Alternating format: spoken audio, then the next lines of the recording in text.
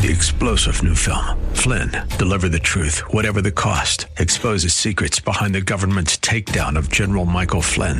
Flynn knew what the intel world had been up to. He ordered the first audit of the use of contractors. This set off alarm bells. He told the truth. He was the most dangerous person for Donald Trump to hire. They had to get rid of Flynn. Flynn, deliver the truth, whatever the cost. Available now. Watch it today. Go to salemnow.com. salemnow.com. Our salvation, our redemption, it's more than just an act of an omnipotent God to redeem that which He's lost. It's the romance of redemption.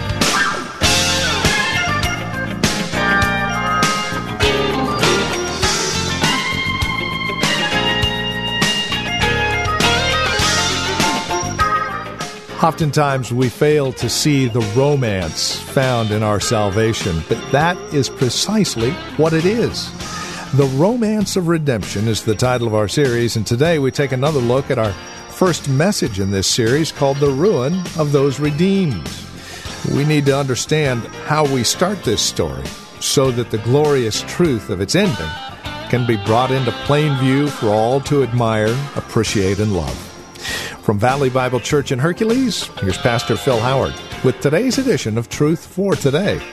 Whether it's a mother-in-law, daughter-in-law, whether you come together at Thanksgiving or Christmas, it is terrible for families to fight with each other. It's terrible when hate is on any level. The greatest thing this side of heaven and this side of the cross is when you become so devoted that you can love someone. And she did it in the tumultuous era when everybody is sleeping with everybody and everybody's going to another god and going to the high places in Israel and doing the abominable in God's sight. And God says, write this down.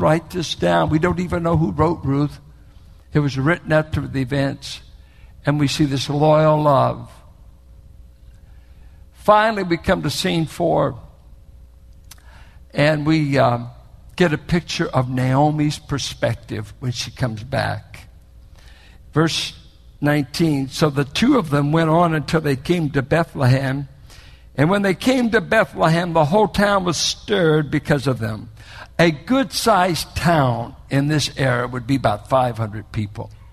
So the grapevine went quick. Everybody knows you're in town. It's like you left Rodeo. Well, everybody can know it in a day. Rodeo's not that big, you know. But what if it's just 500 people? And so the grapevine. And the women said, is this Naomi?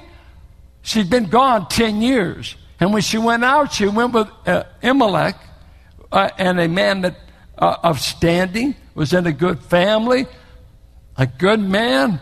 She went out a married woman. Things seemed fine except for the famine. And then they say, why, Naomi, no, don't call me Naomi. Call me Mara, for the Almighty has dealt very bitterly with me. I went away full, and the Lord has brought me back empty. Why call me Naomi when the Lord has testified against me? How's that? He took my son, He's taken my husband, and He's taken my land, and I come back a widow, broken woman. Somebody's been against me, and I see it as the Lord. The Lord has testified against me, and the Almighty has brought calamity upon me. There's many verses in the Bible that do say that God brings calamity on us. That's right. Not only good, but calamity. He brought the famine in the land. He caused the sons to be born puny, so puny they died, probably young. The two women are young enough to remarry. And she's back in Bethlehem. At least she's in the right place. She finally got out of the land of Israel's enemies. God not blessing down in Moab. He blesses back in the land. And they happened to get back to Bethlehem. Of all things, Bethlehem. Little Bethlehem.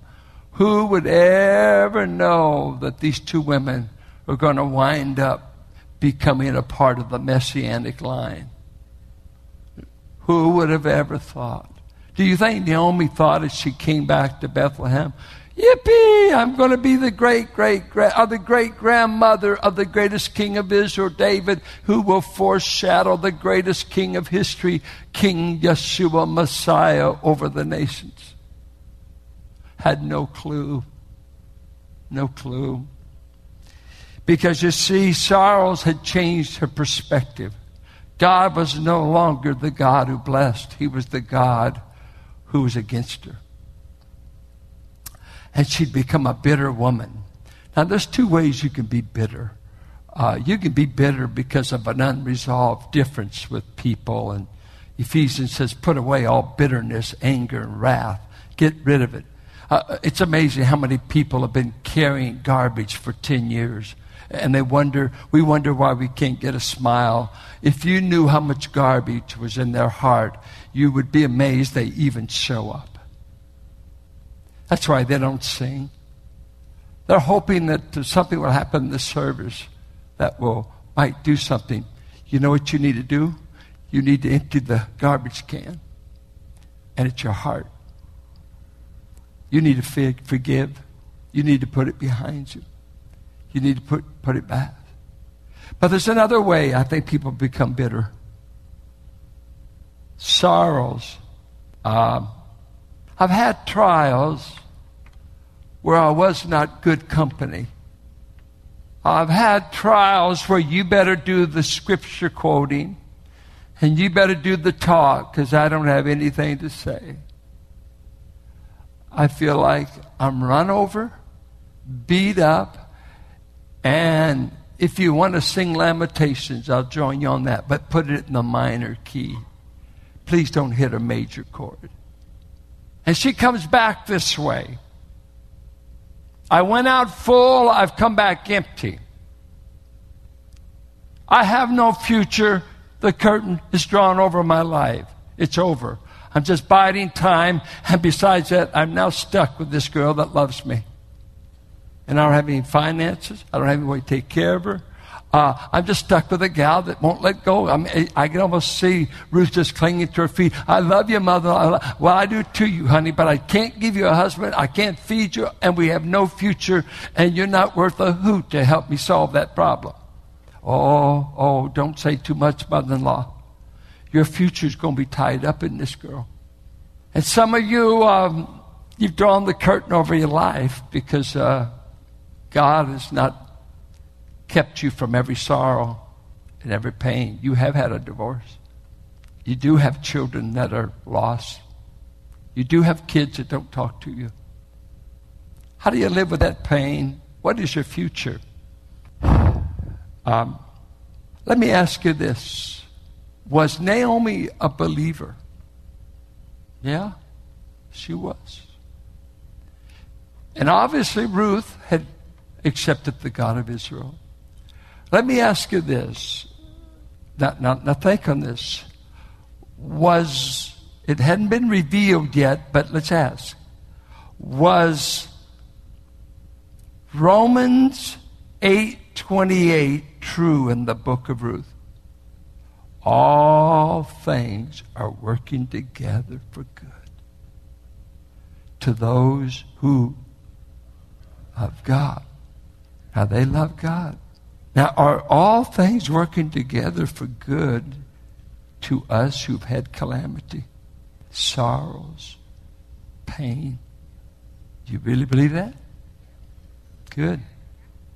So there's going to be times you want to choke that verse. It can't be working for good. Well, let me say this. Hear this line. It's good. It's mine. I get this. Hear me. You got to get this big point. This is the big point right now. If you miss this point, you can go home after you give your offering. When you don't know the plan, your problems will make you think there is no future. When you don't know the plan, they don't know what's going on. Your problems will make you think you have everything's against me. You know where that phrase came? Everything is against me. Let me give you some people. Jacob, Genesis 43. Let me just give you the context. Joseph's got a plot to get his father down to Egypt. You know what his plot is? He sends his brother back and said, you must bring me my brother Benjamin. He was his true birth brother. The others were by another woman. But this is my birth brother, Benjamin. You go back, and unless you bring Benjamin, there's no more grain, no more food, and I'm going to keep you other brothers here. You tell them to send Benji, or it's over. They go down to Jacob, who's already in his heart has buried Joseph. He's got his sons down here in Egypt, and all of a sudden they say, we've got to send Benjamin, Dad. Or the man said, no more grain. And he's thinking, it's mine. I sent Joseph out to find his brothers, and he never came back. Now you're asking for Benjamin, the only other son I have by that wife. And he said this, everything is against me. And do you know what the truth was? Everything was working for him, but he didn't know the plan. He didn't know the plan. When you don't know the plan, you can think everything happening against you is taking away your future. Another man, Joseph himself. Could you imagine what Joseph was writing in his journal when he's in a prison cell for doing the right? And he's down there, and then he talks to the butler and the cupbearer, remember me, and some estimate it was 5 to 10 years before they ever remembered him. And so he's spending his youth in an Egyptian cell. He probably was put in that jail, maybe 20. So he's there. They figured he was 30 years old when he got. How would you like to spend some of the best years of your life in an Egyptian prison? I was in Morocco to a big prison. It was a big cave in the heart of the earth where they killed the Crusaders. No. This was not color TV. This was not good conditions. And Joseph said, I know what you've meant for evil against me. God's worked for good eventually. But when you don't know the plan, you don't think you have a future. I think of Job. Had no idea what was going on in the heavens. And he had a wife, said, you need to curse a God like this that would let you go through so much calamity when you've been doing the right. And she was right if you didn't know the God that could let you suffer while he's getting ready to unveil the greatest plan in your life. Peter says, you will suffer, but after you have suffered a while, you shall come forth as pure gold. Never promised immunity from the suffering, but promised a purpose in it. I think of this dear woman.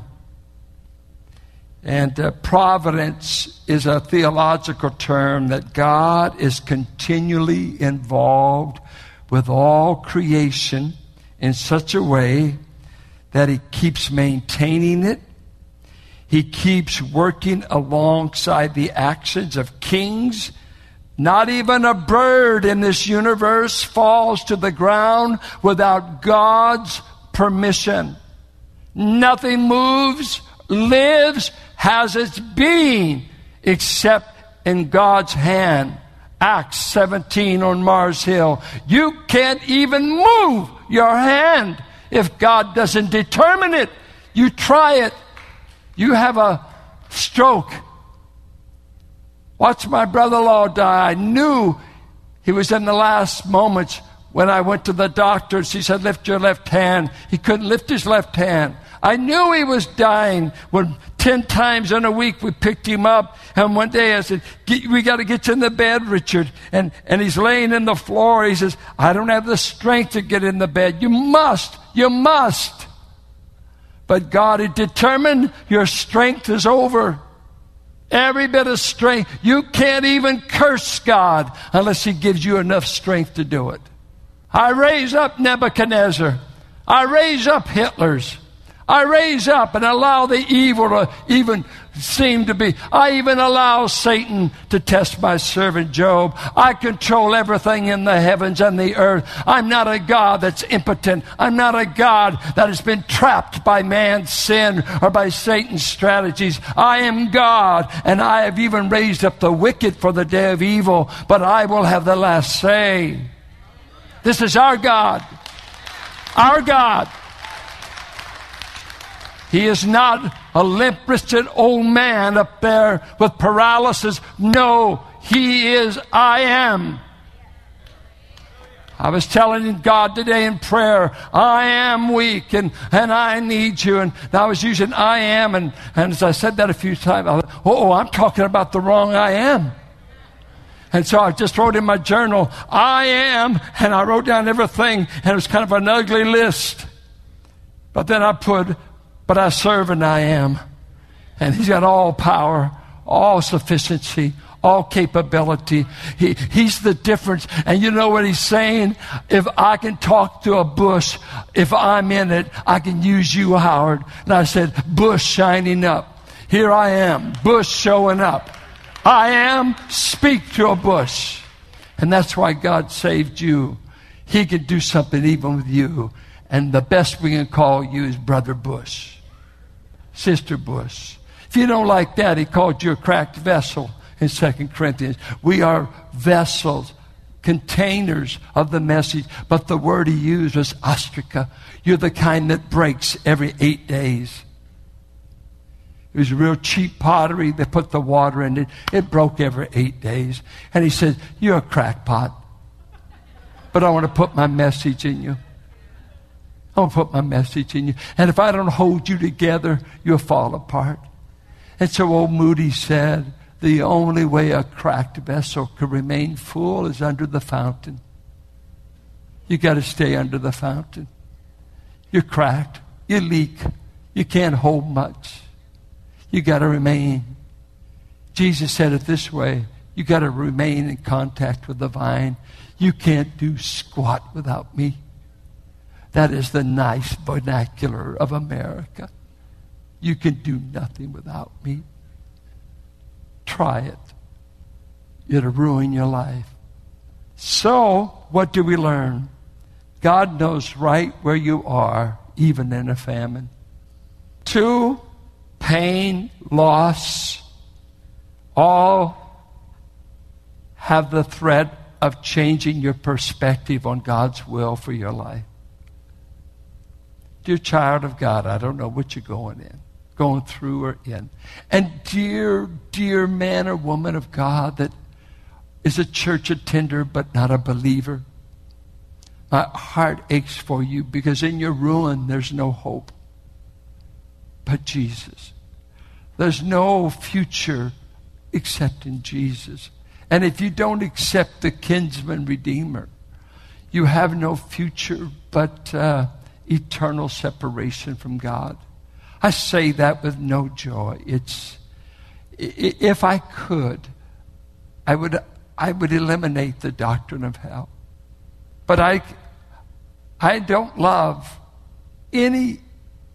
I can't even be compared to how much God loves, who said, I'll separate you from me for eternity if you don't run to my Son.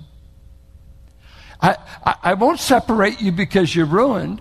I won't separate you because you're in sin. I won't separate you from your bad genealogy and your bad family tree and this sin and that. That's no. It's where will you go with your ruin? Will you run to Jesus? Or will you say, I choose to suffer alone, and I'll go to the idle fixes of this world. They will all leave you thirsty, empty, and ruined. But if you're a child of God, there's meaning in the sorrow. There's meaning in the pain because there's a plan. God wants us to be a people of joy in our pain because we know He has a plan. I know the plans I have for you, Israel, for good, for a hope. Jeremiah 29:11. I just heard Steve Green sing a song while I was studying. I was playing, And I wrote down the words. I got it. They're not exactly right, but this is what I got. You don't have to have the plan in hand. I don't have to have the future in sight. I just have to follow you. By faith, obey you. My assignment is to follow you, not to know the future. And so I don't know what your ultimate future is going to be. I don't know how it's going to work out, whatever you're going through. I don't know. I don't know how that cancer is going to work out. I don't know about that economics. I do not know. And you probably don't know for sure. But you know what? All you've got to be sure of is I'm going to follow the one that does know. I'm going to follow him. I'm going to follow him. May God help you in your sorrows, in the ruinous things we go through as humans. There is a Redeemer, and he will go with you and be with you. And it's this marvelous, marvelous love story. I'll try to do it in 4 sermons. I'll go next week. Then we have a 2-week break because we're having Steve Fernandez. Then we're going to have Robert Richardson on the 1st. I'll come back to it in October eventually. But if you would read Ruth and keep looking for the word redeem, redeemer, kinsman, 23 times. It's the picture of the Redeemer. Our Father, he would still be ruined if there was no Redeemer. Jesus has made the difference in our ruin, our pain, our problems, our lostness. We were lost in Moab, as it were. We were far from God. Far, far. And besides sending the hounds of heaven to keep nagging us, you need a Redeemer. You need something better than a cheap fix. You need a person. We found it all in Jesus. Rather, he found us. I ask that you would let us redeem people, offer you an offering today. I want to thank you for the offering last week when the attendance was down, the holiday was on us. And when us as leaders expected a bottom offering, it was abundant. Father, we thank you again that you've been delivering us this year of our economic plight. Forever. I don't want to bore the people saying it all the time, Lord, but Thanksgiving seems to be something you can't overdo. We're thankful. We're thankful. And we're thankful that we get to give to you today. I pray for those out of work, those against the wall. Please supply their financial need in every way. And always give them something to give. In Jesus' name, amen. And this is Truth for Today, the radio ministry of Valley Bible Church here in Hercules, and our teacher and pastor, Pastor Phil Howard. Thank you for spending time with us today. As always, it is a pleasure and a delight studying God's Word with you that we might mutually grow in our love and admiration for our Lord and Savior Jesus Christ. If you have questions about today's program, maybe you have a question about your own walk or relationship with the Lord, we would love to talk with you. No strings attached. Give us a call, and we'd be more than happy to answer any questions we can or pray with you. Our phone number is 855-833-9864. Again, you can reach us at 855-833-9864. If you would rather write to us, here's our address, 1511 M. Sycamore Avenue, Suite 278. We're here in Hercules, the zip code 94547. And again, even if it's a simple thank you for the broadcast, we'd love to hear from you. It's always a delight knowing that these programs are being used by the Lord for your growth in Christ. So again, you can reach us by phone, by mail, or better yet, stop by our website and drop us an email. Let us know you paid us a visit. You can find us at truthfortodayradio.org. That's truthfortodayradio.org. As you stop by, don't forget to drop us an email and take advantage of the many resource materials we have available for your growth in Christ. Again, it's all there at truthfortodayradio.org. And then if you would like to join us here at Valley Bible Church for worship, Sunday services are at 9 and 11, and directions can be found at our website, truthfortodayradio.org, or by calling 855-833-9864. As you contact us, would you also prayerfully consider partnering with us financially? We're able to continue the radio ministry through your generous financial support. And whether it's a one-time gift or a monthly donation, no size is too small or too great. We'd love to hear from you and know that you are partnering with us for the furtherance of the gospel. So contact us today at 855-833-9864 or stop by truthfortodayradio.org. And then come back and join us next time for another broadcast of Truth for Today with Pastor Phil Howard. Blessed be the name of the Lord. Blessed be the name of the Lord. Blessed be the name of the Lord. 3-star General Michael J. Flynn, head of the Pentagon Intelligence Agency, knew all the government's dirty secrets. He was one of the most respected generals in the military. Flynn knew what the intel world had been up to. He understood its funding. He ordered the first audit of the use of contractors. This set off alarm bells. The explosive new documentary, Flynn, Deliver the Truth, Whatever the Cost, uncovers the facts behind this scandal. Flynn told the truth. He was the most dangerous person for Donald Trump to hire. I find out the worst enemy that I'm going to face in my life is right here in America. They took my assessment and they wanted me to change it. And I was like, I'm not changing it. They had to get rid of Flynn. With in-depth interviews, archival footage, and never-before-seen personal records of the man behind the headlines. I just felt like I was drowning. Flynn, Deliver the Truth, Whatever the Cost. Available now. Watch it today. Go to salemnow.com. salemnow.com.